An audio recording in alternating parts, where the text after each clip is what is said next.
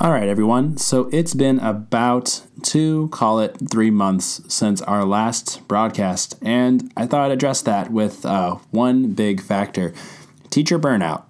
So if you ever want to fall down a really big Google hole, just Google teacher burnout. Look in news stories, look in images, look in web stories. It's something that affected me for a long time, and it ended up affecting the way I could do this podcast, and I didn't know how to approach it. I didn't know how to bring it up to everyone, so I approached it like I would a lesson plan. I did some research. So to give those of you that aren't familiar with the concept of teacher burnout, according to some studies that I found from Psychology Today, about 500,000 of teachers, so about 15% of teachers leave the profession every year, and about 41% of teachers leave within the first 4 or 5 years of starting, and above that, almost 66% end up leaving for another profession or another career. So why? What makes teaching so difficult, and why would I start a podcast out talking about something that's not necessarily the most positive? It becomes frustrating. If we want to go through an actual scientific definition, again, Psychology Today, thank you for researching this a lot for me, describes teacher burnout as a state of chronic stress that leads to physical and emotional exhaustion, cynicism, detachment, and feelings of ineffectiveness and lack of accomplishment. So those of you that are teachers out there, I'm sure you listened and heard some of those adjectives and were like, oh, yeah, definitely. Either the cynicism where a comment about a test you just made and the performance of the students kind of turned into not so much a conversation about the performance, but sort of a really dark joke, or detachment where it's easy to leave your work at school now because taking it home makes you feel so drained that sitting on the couch from 3 to 7 o'clock at night grading feels like the absolute worst. And teachers by nature, I feel like a lot of us are high performers. I mean, we have agreed to put ourselves into school for the rest of our lives, a place where a lot of people get to leave and they tell stories about, oh yeah, remember when we had tests? We have surrendered ourselves to that environment for one reason or another. And I'm not complaining about my profession. I'm trying to unpack my profession. It seems like something very unique. When you walk in the door August, everything's great. You have all these ideas. You usually read some literature over the summer that has taught you some really interesting things about teaching, and you have rejuvenated yourself. And the idea of having new students is great. You have more Rubik's Cubes to solve and new problems to overcome. And then slowly but surely, it just seems like you're on a hike that never ends. And there's a couple things, and I'm going to go through some of those things I found online again that try to explain what teacher burnout is. But upon talking with someone the other day, the way I can describe it is that teaching is really an art performance. It's going into a room 5 days a week and performing. And I know those of you that have listened have heard me talk about that before, where we have the alternate personality, the alternate ego that comes out when we teach. And everything that we do to maintain our students' attention has to be authentic, it has to be entertaining, and we have to push a large amount of ourselves into that performance in order to keep our students invested in what we do so that they can be invested in what they do. I know that the days when I go into my classroom and I'm aware that I'm faking the energy, my students then will fake, or not so subtly, refuse to fake the energy and put their heads down or find a really interesting story on Snapchat or something that's a lot more interesting because my energy is faked. So as an artist, which is how I view teaching, as an art form, you have 5 days a week of inspiration, and you have 5 days a week of going in front of a board, being your students, that are either going to readily accept what you've done or throw it away. And the days that it's thrown away, it's not thrown away in a polite, calm manner. In the way it manifests in my classroom, it's chaos. In some other classrooms, maybe it might be the test ends up not as well as the results could have been, or students just genuinely, like your high performers, just stare at you blankly and they're just not vibing on what you've given them. But with some classes, that can turn into you're not being entertaining, so I will turn this classroom into something that I believe is entertaining. And the second thing that I thought about was the idea of balancing positivity with routine. Now, think about how many of you fall into a routine where you drive to work, you don't remember the drive. You know you've brushed your teeth because you can't taste morning breath, or you know that you've had coffee this morning because it's the only thing that's brought you out of your front door. And teaching, the way it grinds so hard is that it becomes, okay, I can either become a robot, an automaton, and go through my day and just get it done. I can punch in, I can punch out, or I can remain positive, I can be that performer my students need, and I can make something authentic 5 days a week. So for me, it's the idea that I've given so much of my personality and I've given so much of my positivity, and then you just run out, and that's what it is. And I think the issue that I had with trying to record this for everyone is that I promised to myself going into this project that at no point would I do something that I felt was complaining about teaching as a profession, because I love my profession. It's great. It's unique. I get to interact with a lot of kids and I learn things daily, but there's no getting around the idea that teacher burnout is real and it affects everyone in varying ways. And it might manifest someone, maybe they're just a little more tired. Maybe they stop going to the gym. Maybe they self-medicate in whatever way they will. Maybe that's through junk food. Maybe that's through video games. Maybe that's through reading a book that you like and not a book that's necessarily educational. No matter what, there's something that someone is going to do to battle teacher burnout. But I want to backtrack. What can cause teacher burnout? What makes us feel like this is too much? And those of you that are not teachers listening, I'm sure you can hear this and you're going to say, well, wait a minute. I have that in my profession. Why is teaching so different? And I don't know. I mean, as I am 6 years in the teaching and I have not been in an office profession, I'm not sure. I would love if you could share with me on Twitter what you think about it.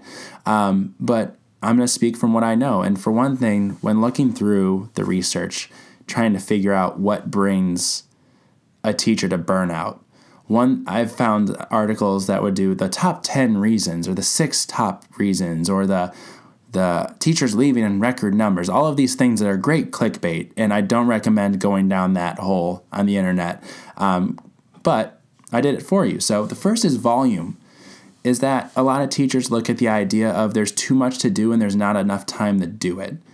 We live in a world of assessments now. I know personally in Ohio we have the AIR test coming up, and starting April 23rd, my students will be taking a test that is meant to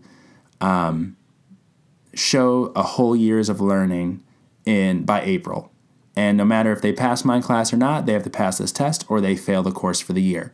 So when you think of volume, the amount of things that are had to get through for high schoolers in a short amount of time, and anyone that has a teenager as a child or works in high school knows that unless the high schooler wants to do the work, there's no amount of things you can do to force it into their head. And so that goes into the volume of things to do. We, as educators, are expected to guide students, to teach them, and to give them skills besides just the educational ones we have to give. And on top of that, we're required to obtain data, maintain data in case we're audited, and then various teacher training programs. Like in Ohio, we have something called the Resident Educator Program, which into your first 5 years of teaching, you have to keep continuing college-like assignments in order to obtain your real educator license. And so teachers get burned out. They aren't able to specialize, and so they feel drawn thin. Now, any of you that have had projects at work, I know that they're similar. My brother, who's a computer programmer, I know when projects come down the line, it's a lot. You're going to stay up. You're going to get stressed. That's natural. So what else compiles on top of it besides just the volume? Well, what about environment? So overstimulation, not having enough resources. For instance, I know I personally am a person when it gets very loud, I can't. My brain will start focusing more in onto the sounds and on what I should be doing. And that becomes very taxing. Think about when you're in a crowd at a concert or at a festival and it gets very loud.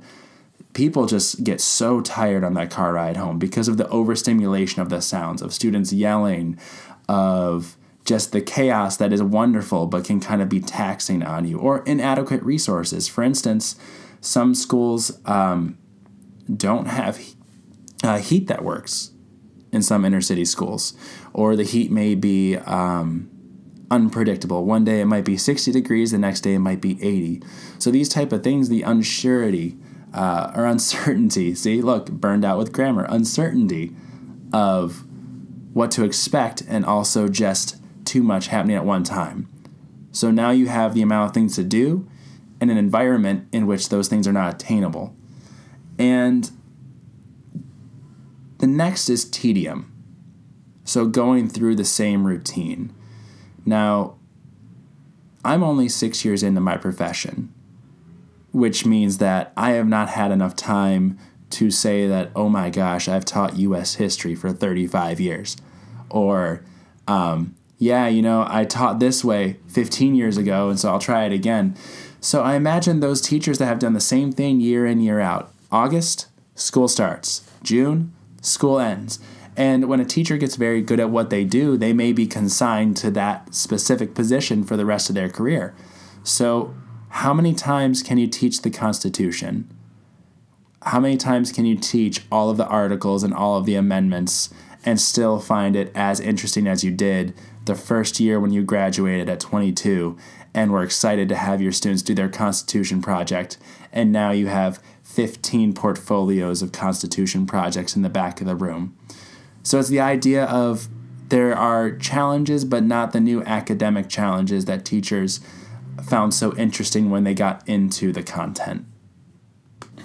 The next and most popular one that I'm sure a lot of teachers can give a lot of stories for is student behavior. So the thing that makes teaching awesome for me is the student behavior.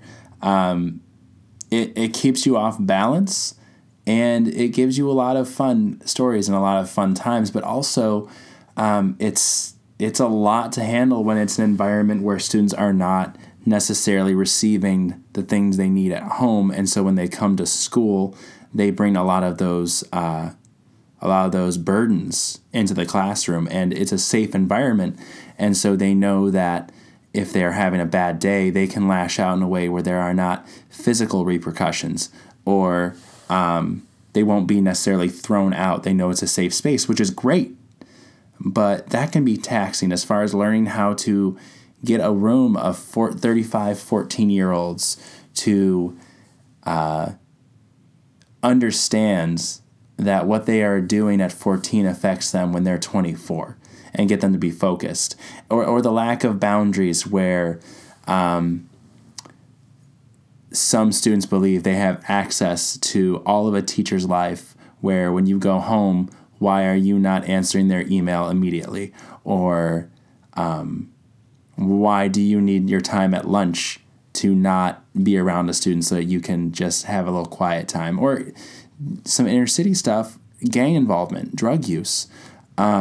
I know at my job right now, there's a lot of issues with stuff from the neighborhood that will come into school, and students will bring those burdens with them, and it becomes a distraction from education, where we are working as counselors, we are working as social workers to help these kids navigate a very adult world.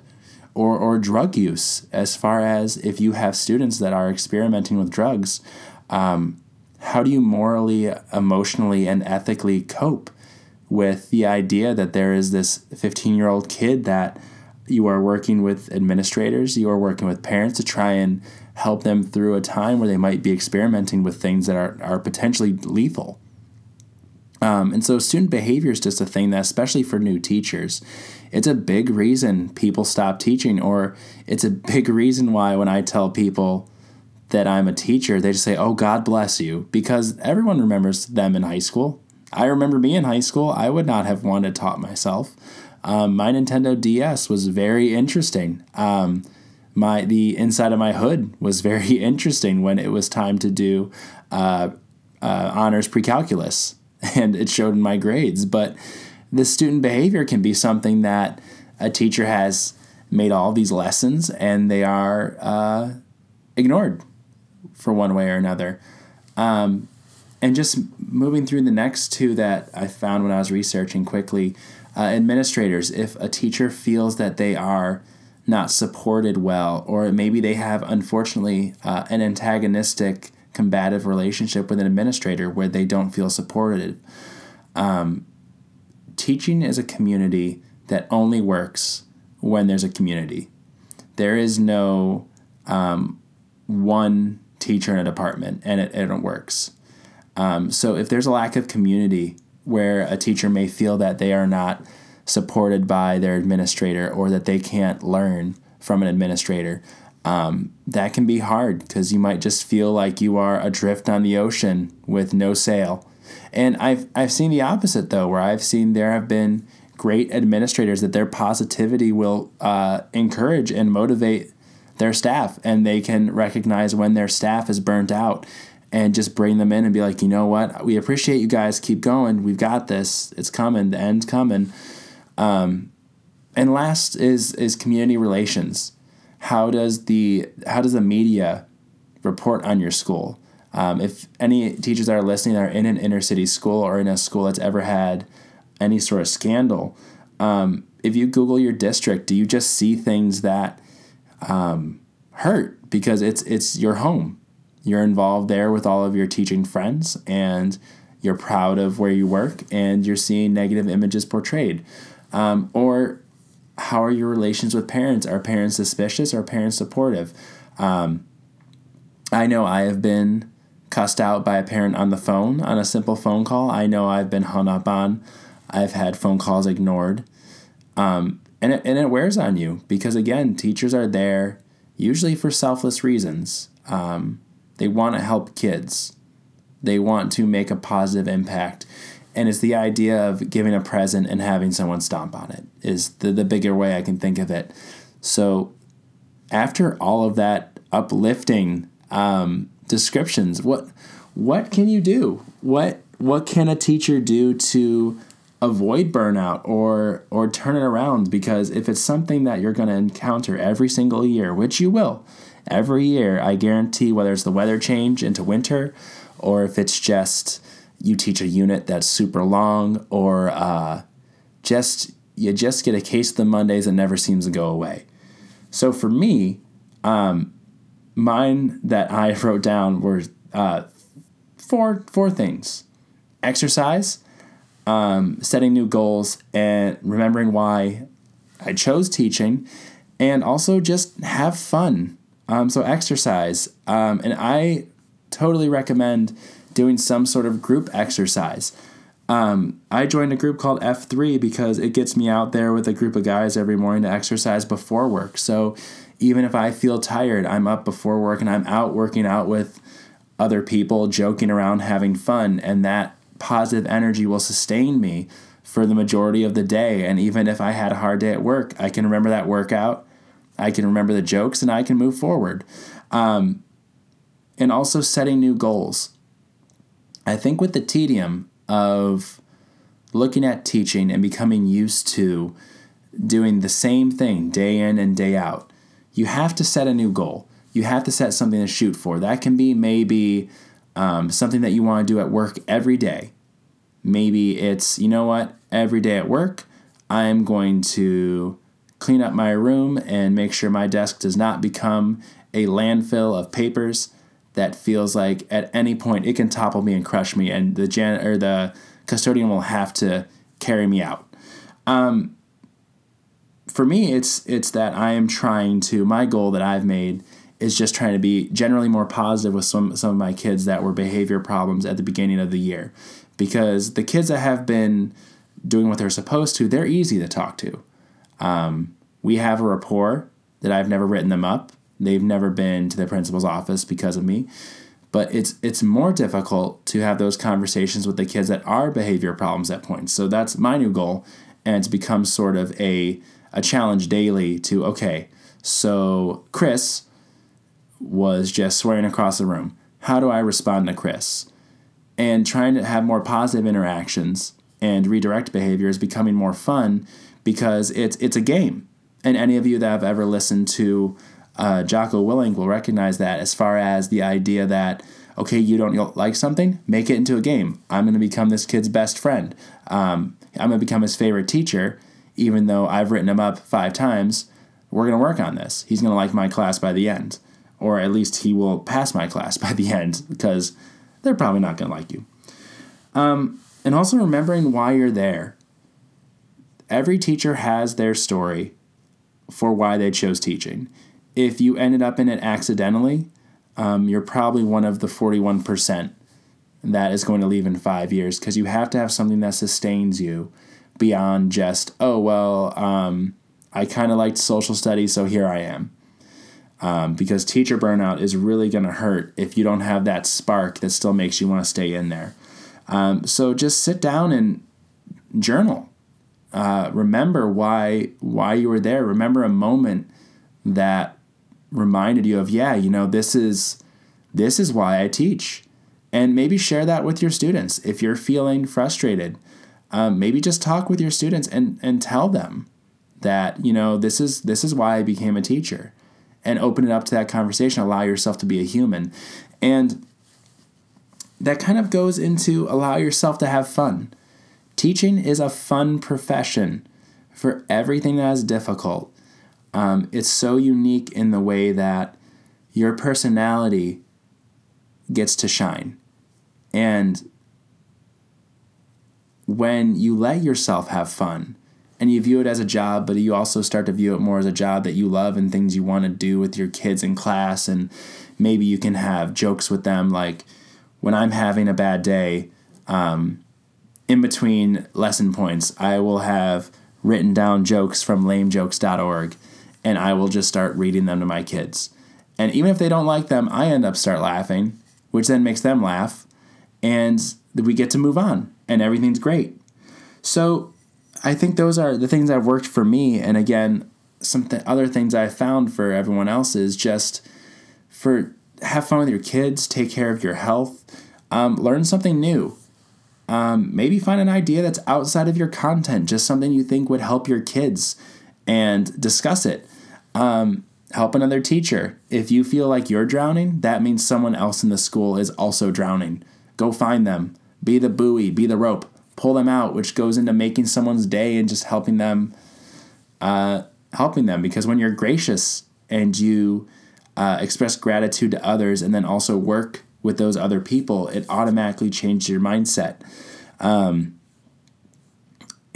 just allow yourself the opportunity to give grace to yourself that your job is hard and you're fine.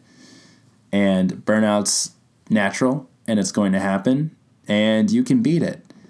And for those of you that aren't teachers and you're listening to this and you feel like it's a long list of things and it's been a very teacher-centric podcast, you're right. But I feel that for establishing the mission of giving a more honest view into teaching, I think these conversations having out there are good for everyone to understand that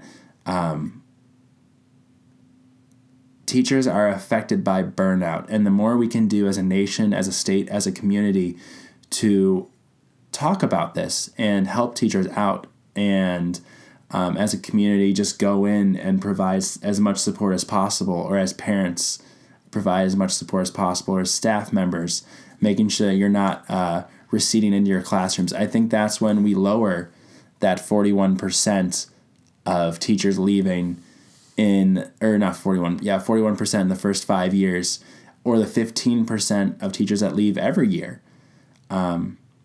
So yeah, that's been the thing about teacher burnout. And I already feel better talking about teacher burnout in this podcast. Do you feel better? Did this make you feel a little less burnt out or able to commiserate a little bit more? So I hope so. So as we move forward, ladies and gentlemen, to go back through my teacher voice, some podcast resolutions, what we're going to be doing moving forward. So we're going to continue with some of the interview aspect on a case-by-case basis, but I think what I'm going to start doing with everyone is kind of checking in every week, talking about things I noticed in my classroom, in my school, and expressing them to you. Think of it as a weekly audio journal into teaching. So I hope I will hear from you weekly. I hope you will keep listening. And those of you that have been listening, when I get statistics emailed to me every week for analytics for who's listening, I'm still amazed that so many people are listening without content having been published since Halloween. So it has been 2 months and some change since the last episode. So I just want to say I am so grateful and thankful to all of you that have stuck around. And also to those of you I know in the real world that have checked in with me and been like, hey, I haven't seen I'll Wait pop up in a while. So that's accountability. So ladies and gentlemen, thank you for listening. And I'm Mark Hoffman, and I'll wait.